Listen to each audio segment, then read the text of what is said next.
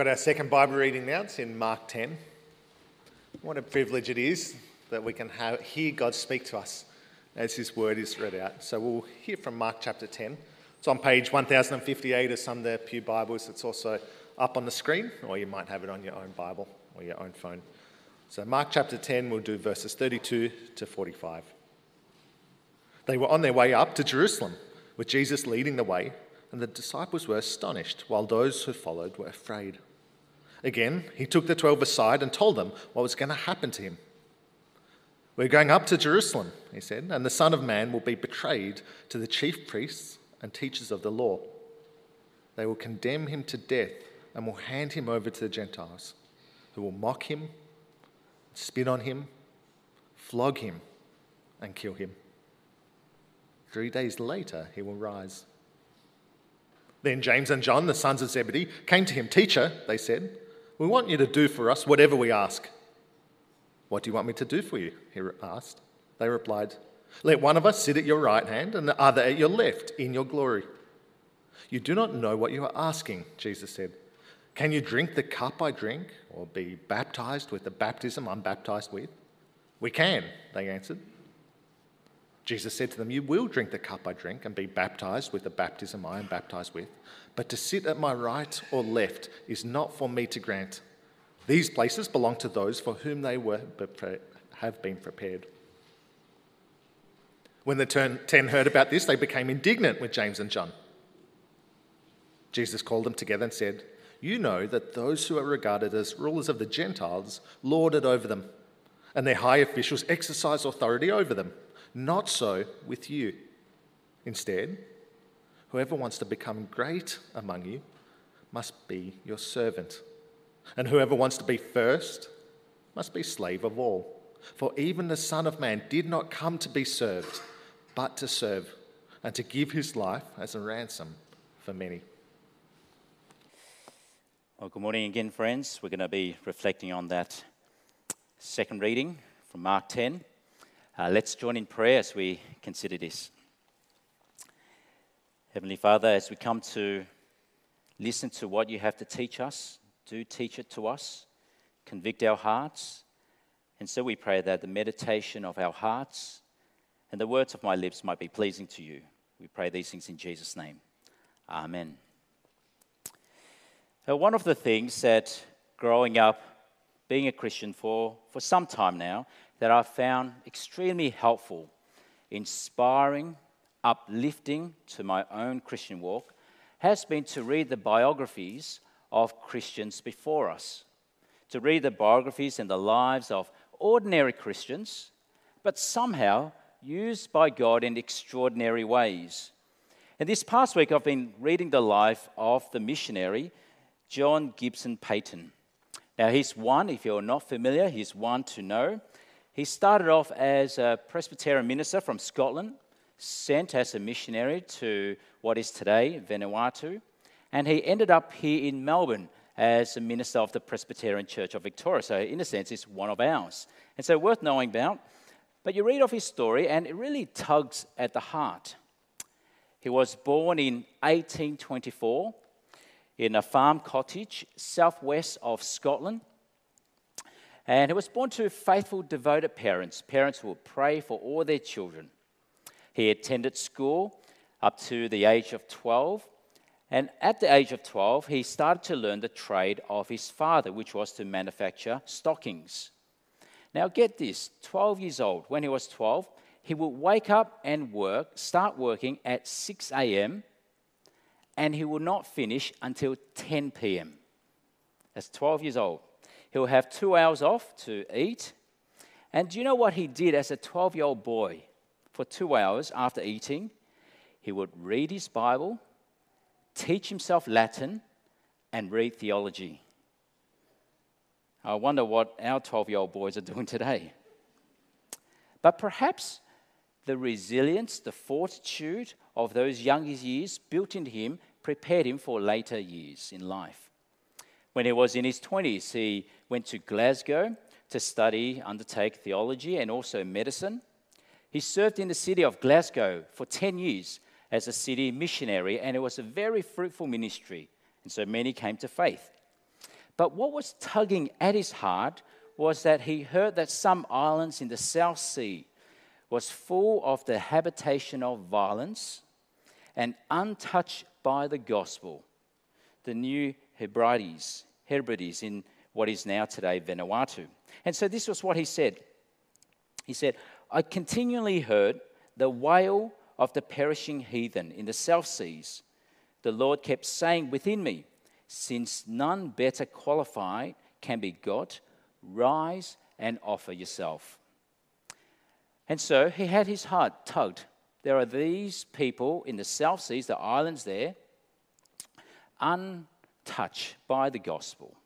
And so he wanted to set his heart to go. But it wasn't all encouraging, because in 1839, 2 missionaries sent by the London Missionary Society went with the same intention to the South Seas, to those islands. And what happened to them? Well, they were killed and eaten by cannibals on the island only minutes after going ashore. Only minutes. It took them months to get there. Makes you think, was it worthwhile? And so when John Paton was considering, I want to go there as well, he received a fair bit of criticism from even respected elders. And a certain Mr. Dixon said, the cannibals, they will eat you. You'll be eaten by the cannibals. And this was what Paton said. He said, Mr. Dixon, you are advanced in years now, and your own prospect is soon to be laid in the grave, there to be eaten by worms. I confess to you that if I can but live and die serving and honoring the Lord Jesus, it will make no difference to me whether I'm eaten by cannibals or by worms. And in the great day, my resurrection body will rise as fair as yours in the likeness of our risen Redeemer. And so his heart was set on going. And so in 1858, at 33 years of age, he sailed with his newly married wife, Mary, married for only 14 days. This was, in a sense, their honeymoon, from Scotland to the New Hebrides. That's how you pronounce it. So the South Seas. He arrived in November of 58. But their stay was tragic and short, brief, because his wife, Mary, died only a few months after arriving from malaria and pneumonia. She was only 19 years, newlyweds. And shortly after, she was followed by the death of their son, Peter. He was only 36 of age. Now, you must think, I thought I was doing the Lord's service. I went to these South Sea Islands to try to serve the Lord, to bring the gospel there. Now I've lost my wife and my newborn son. So he dug the grave with his 2 hands, buried them close to the house he built. And of course, he was stricken by grief. And he did wonder whether he should have stayed back in Glasgow, where his ministry was flourishing. It was fruitful. And so he said this. He said, I felt her loss beyond all conception or description in that dark land. It was very difficult to be resigned, let alone and in sorrowful circumstances, but feeling immovably assured that my God and Father was too wise and loving to err in anything he does or permits.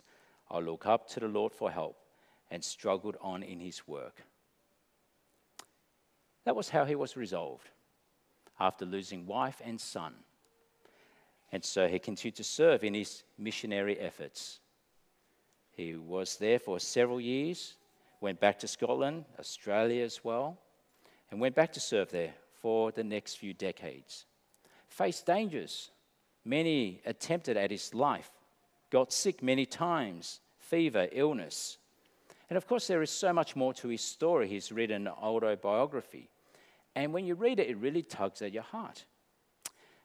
But my question for us this morning, to us all, is, was John Paton a different kind of Christian to us here today, 2024? Was he a different kind? What was it about him that meant that even when things went wrong, I'm not going to throw in the towel, he said. I'm going to press on. And he said, I'll serve our blessed Lord Jesus so that I may be ready at his call for death and eternity. So what was it about his faith that meant that he would do such a thing? And then the question to us is, what is it about our faith that might prevent us from doing such a thing? Was he a different kind of Christian? You see, for Peyton, he was really just learning from his own Saviour. He was following in the footsteps of Jesus himself. You see, his heart was set on Jesus, to be like Jesus. And what was the heart of Jesus set on? Well, that's what we find in this passage in Mark 10. You see, what was on the heart of Jesus? What was in focus for him? It was the cross. It was the cross, not the crown. Which was why when Jesus was tempted in the desert for 40 days by Satan, Satan offered him the crown. Bow down to me, you can have it all. You can have the crown. But Jesus would not. You see, there is no crown without the cross. You cannot bypass the cross. And so here in this passage we read, he was set on the cross, set for Jerusalem. Look at verse 33 with me. We are going up to Jerusalem, and the Son of Man will be betrayed. Now that's worth just pausing to reflect on a little bit. The self-designation that Jesus favors most was the Son of Man. Now that was not speaking about the humanity of Jesus, Son of Man. It means that he's human. Not exactly. In fact, Jesus was picking up a figure that was described in Daniel chapter 7, which was not a merely human figure, but a divine figure. The one who is given all power and authority over the entire universe. God will pass it to one like the Son of Man, which means it's the divine figure, the one who will rule over all. And so Jesus says, I am that one who will rule over all. And what will happen? The Son of Man, verse 33, will be betrayed to the chief priests and the teachers of the law. They will condemn him to death and will hand him over to the Gentiles. And so here we're talking about the highest authority in the entire universe, the one who rules over all. And what will happen? Condemned to death and handed over to the Gentiles. Now, perhaps for us to appreciate how shocking that would have been, it might be worth us just understanding a bit of the historical context. You see, for the Jewish people, for the Israelites, especially in the Old Testament, their greatest fear was if they were to fall into the hands of Gentiles, if they were to be subjugated to foreign kingdoms, because it meant then that they were clearly under the judgment of God. And so, the exile to Babylon, it broke their spirits. It showed that they were under the judgment of God. They were handed over to the Gentiles. It was also why King David, towards the latter part of his life, he did something foolish. Remember that story when he took a census? It didn't seem like very much, but what it showed was that his trust was in the strength of his army, the strength and power of his military instead of God. And then what did God do? What did God say? Well, he was going to be punished. And he got to pick 3 options. The first one, you can pick from 3 years of famine. The second option was 3 months of being handed over to the Gentiles, of losing in battle to them. And the third one, 3 days of plague under the sword of the Lord. Which did he pick? If you remember that story. You see, for David, he rather have 70,000 of his men die by the plague at the hand of God rather than fall into the hands of the Gentiles. That is bad. But yet here, what did Jesus say? Jesus said, I will fall into the hands of the Gentiles. And then verse 34, who will mock him and spit on him, flog him and kill him. 3 days later, he will rise. You see, on Jesus' heart, in focus was the cross, not the crown. Though, of course, we know the cross was, in fact, his coronation. Not a crown, a jewel crown of gold, but a crown of thorns. And why did he do that? For the joy set before him, he endured the cross, scorning its shame. Why? For our salvation. But it was this same cross that shaped John Peyton. Even before he turned 12, this was what he said. He said, I had given my soul to God and was resolved to aim at being a missionary of the cross or a minister of the gospel. Before he turned 12, he said that. You see, Peyton was just that type of Christian who had the cross in focus. Now look back here at Mark 10. What were the disciples of Jesus like? What was on their heart? Well, it was the complete opposite. They wanted the crown, not the cross. They wanted status, not service. Look at verse 35. James and John, the sons of Zebedee, came to him. Teacher, they said, we want you to do for us whatever we ask. What do you want me to do for you, who asked? They replied, let one of us sit at your right and the other at your left in your glory. Now, perhaps we have to try to appreciate a little bit how sensitive or insensitive they were. I mean, Jesus just said, I am about to die. And so here it's a bit like sons trying to divide up the inheritance. Well, at least give us something. Let us sit at the right or the left. And then what did Jesus say? Well, in effect, Jesus was saying, you have no idea what you're asking. And why did Jesus say that? Well, it's because they had no understanding at all of what it meant for Jesus to be glorified. They thought glory meant the crown, the place of honor, prestige. That's what we want. They thought it's the position, the status, and not service. And it's why Jesus goes on to ask them. Look at verse 38 now. Can you drink the cup I drink or be baptized with the baptism I'm baptized with? That is, Jesus is saying to his two disciples, will you experience what I will experience? Are you prepared for that? You see, to drink the cup of God in the Old Testament picks up the image of, it's in fact the image of the judgment of God. So to drink it is to fall under the wrath of God, to be judged by God. And to be baptized did not mean you get dunked in water. You see, for Jesus, by this point, he was already baptized in the Jordan River. It couldn't mean that. You see, to be baptized, the picture is to be engulfed, to be overwhelmed, to be swamped in death. Jesus was referring, by this baptism, to his own death, to his crucifixion, which is why when we are baptized today, what is in fact taking place? It is our union in the death of Jesus Christ. And so Jesus goes to his disciples, James and John. Are you sure you want to go where I go? Are you really prepared for that? And what did they say? We can. We can. No, maybe foolishly, but of course they spoke better than they knew.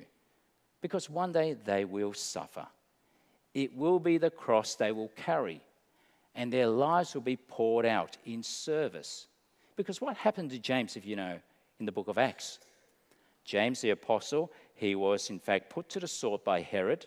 Only 11 years later, he was the first apostle to be martyred. And John the apostle, what happened to him? Well, he was banished by the Roman emperor to the island of Patmos and left there to die to his old age. And this was what John Peyton knew. He gave his life to the message of the cross. It meant a baptism. It meant drinking the cup. Death threats, illness, losing Mary, his son. 5 years later, he did remarry to Margaret. They had 10 children. 4 of those died in infancy. But he pressed on. And eventually there were lots of fruits from his ministry. And later in life, Peyton wrote this. He wrote, thus were the new Hebrides, baptized with the blood of martyrs. And Christ thereby told the whole Christian world that he claimed these islands as his own. You see, it's cross, not crown. It's about service, not status. And so we come back to this story. When Jesus then spoke about the left and right, what was he referring to? The left and right when he entered his glory. And so verse 40, to sit at my right or left is not for me to grant. These places belong to those for whom they have been prepared. Well, when was Jesus glorified? When did he enter his glory? It was the cross. Who were on the left and right of Jesus? They were the two thieves whom God had prepared. And so the disciples were, in a sense, asking for that position on the left and right of Jesus at the crucifixion. They did not know. But what about the other disciples? Well, they weren't any better. Look at verse 41 now. When the 10 heard about this, they became indignant with James and John. They became mad, not because they thought they were insensitive, but because they thought they got in before us. We missed out. It was said out of jealousy. You see, what the disciples desired is really no different today in our world and even in the church. Listen to the language that we use. We have to get ahead in the world. You have to be on top. You have to move up in the world. You can't be down the bottom, be trampled upon. That's the language of our world, isn't it? But Jesus turns the world's paradigm upside down. He says, the way up is down. You want to go higher? It's to go lower. You want to be first? It's to be last. In fact, you want to live?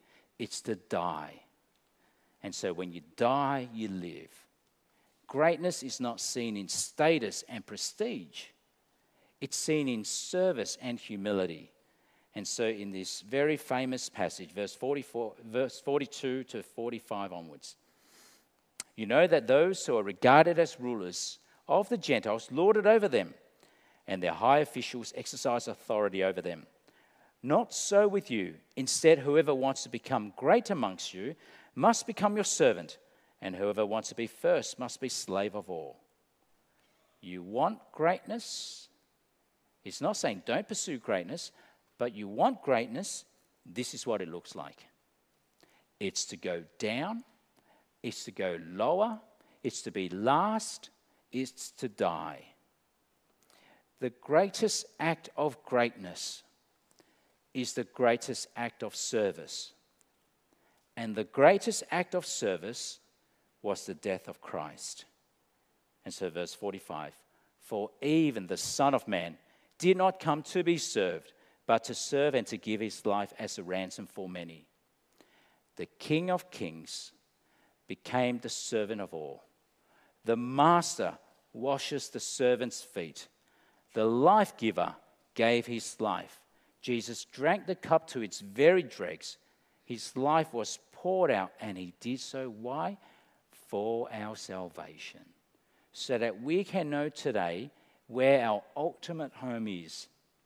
The glory of heaven, being with our Father and the saints for all eternity, part of the great multitude.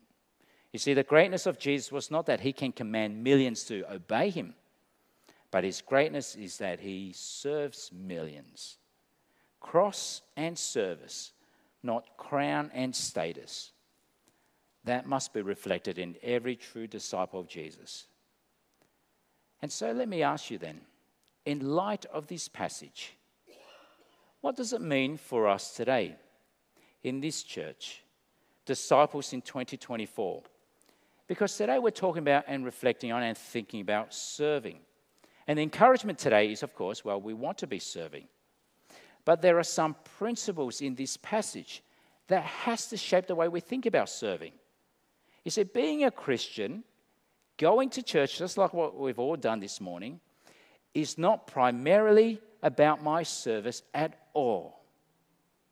It's not primarily about us and what we can offer God, how we serve. That is not first. First and foremost, we need to come remembering, I am one who is served by my King first. I am one who is served by my King first. You see, because to get that wrong, to think that I'm here to serve, to get my hands dirty, to be involved in the work of the Lord, is to put myself at the center of what God is doing. But that is not right. The very center of what God is doing is what Christ has done. We cannot get the order wrong. Before we do any serving at all, we have to know in our hearts, I'm one who is served by my King first. You see, it's very easy for us Christians today when we are busy in life and busy in church and busy with serving. It's especially difficult and often seen, especially amongst those who carry a significant responsibility. And there is a temptation there, a temptation to think that we are more than what we really are. Now, do you know who is amongst those who are tempted in such a way that it's about me serving? Who amongst us? Well, let me tell you. I am amongst those. That's why I need to remember this passage. It's why I need to be reminded of this passage.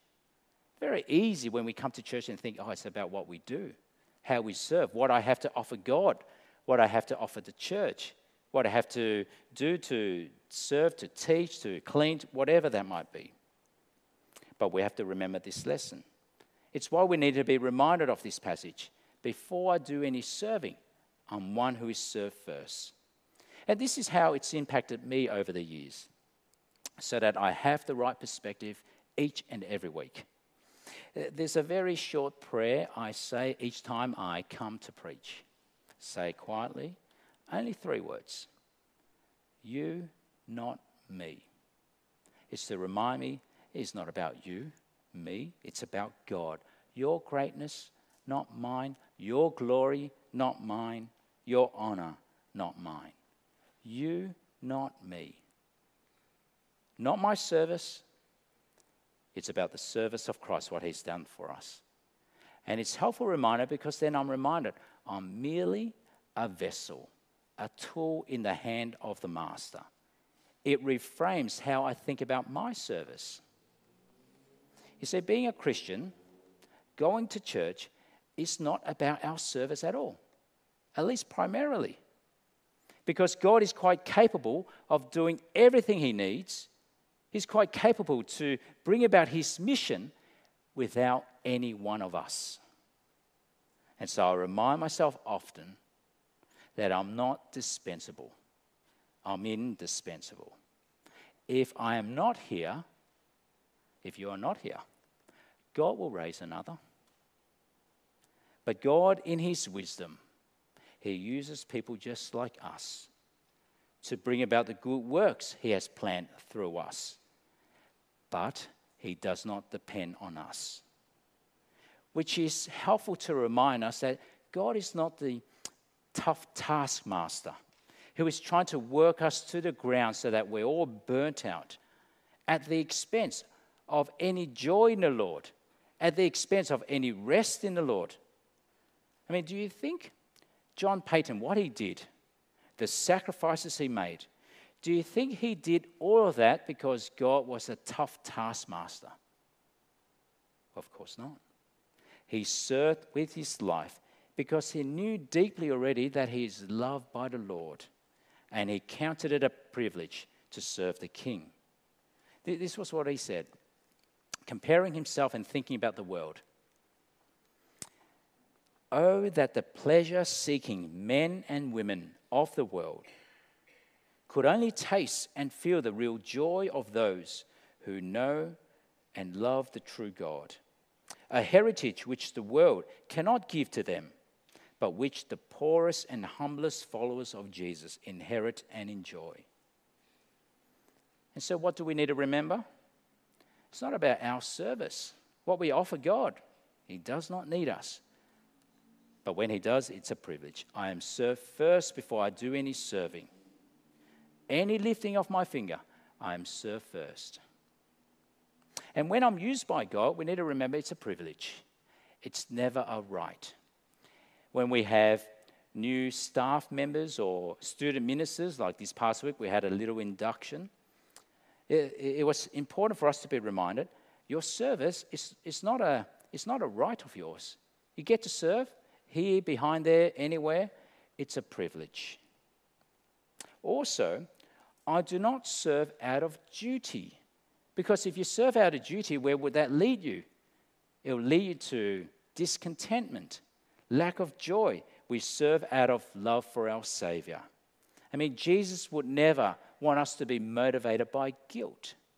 Ever been serving because you've been guilted into it. Jesus would never want that. He would never want our service to get in the way of our love for him. And I serve not because I will earn anything from Jesus, any more of his love. I mean, how can Jesus love us anymore? He's already given us his life as a ransom for us. And I serve not because it's now payback time. He died for me, therefore I need to pay back somehow, as though we can pay back anything to God at all. Jesus came not to be served by us, but to serve us with his life. We get that right, our service will fall into place. We get that right first. And so let me ask you now that question I asked at the beginning. How many kinds of Christians are there? Well, there should only be one kind. The John Paton kind. He was, in fact, an ordinary Christian, but used by God in an extraordinary way. He was completely sold out for Jesus, as it should be for all Christians.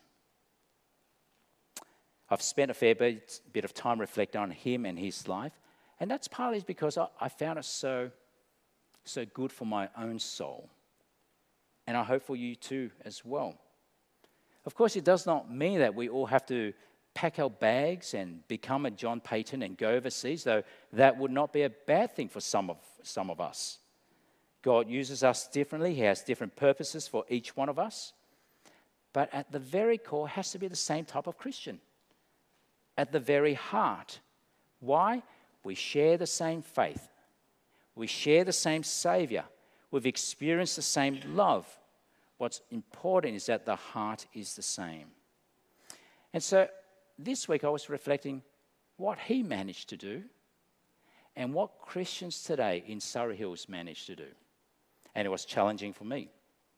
While John Paton was putting his family's life at risk, not just his own, to bring the gospel to those without hope, what were some of our concerns? What were the concerns that fill our hearts? And I wonder whether some of them are just so tiny, so small, so small, that from the perspective of eternity, looking back in 2024, and we reflect at what worried us, we will be embarrassed to speak about it.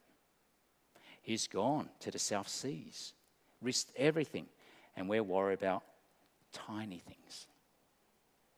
And I wonder when he was facing death, because the natives had clubs and spears wanting to take his life. And then thinking about, well, what do we face? And I wonder whether the Christian response today is more about our desire for comfort and pleasure.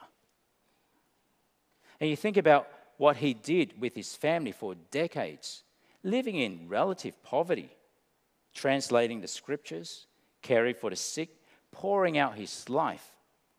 And then you think about, well, what do we do today? Some of us, we manage to come to church weekly, but even when we're here, we're not often very wholehearted. I wonder if something is wrong, because our heart is meant to be the same. Same faith, same Savior, same love we've experienced. And we come to church and we think, I'm here to be served, and church better meet my standard. So what was it about John? Because shouldn't it be the same for us? Cross, not crown. Service, not status. And so my question to us then is, what will it look like for each one of us to be a part of this local body of Christ? We were encouraged to serve. Remember, we have to get the order right. I'm serve first before I do any serving. Maybe I haven't yet, but I love this church. I love the people here. I haven't. Maybe it's the day to begin. And that will be a good thing. And perhaps it's also worth asking ourselves, if I am serving the small tasks, the big tasks, the formal, the informal, the seen, the unseen tasks, am I doing it wholeheartedly? Giving my best to the Lord, like that hymn we sang, whether I'm welcoming, reading the Bible, praying, doing the photocopying, organising the rosters, serving morning tea? Do I actually give the best to the Lord? When I receive the roster reminder, do I think, oh, damn, I'm on again? Or do I receive it with, oh, what a privilege?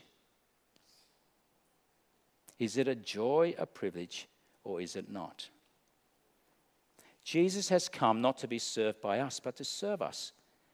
Does that shape our hearts?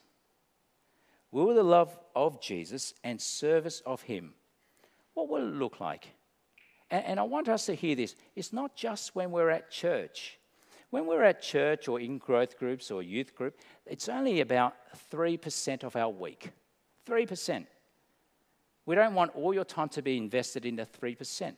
You've got 97% of the rest of your week in service of our Lord because he served us first. And what may be the consequence? Well, consider John Paton's life and his service. Lots of fruit in what is today Vanuatu. Because of him, not just him, but many other missionaries, Vanuatu today is predominantly a Christian nation.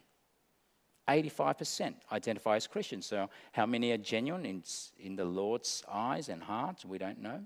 But even the motto of Vanuatu is, before God we stand. Remember, these were people who would kill each other and eat each other. And I'll end with this story.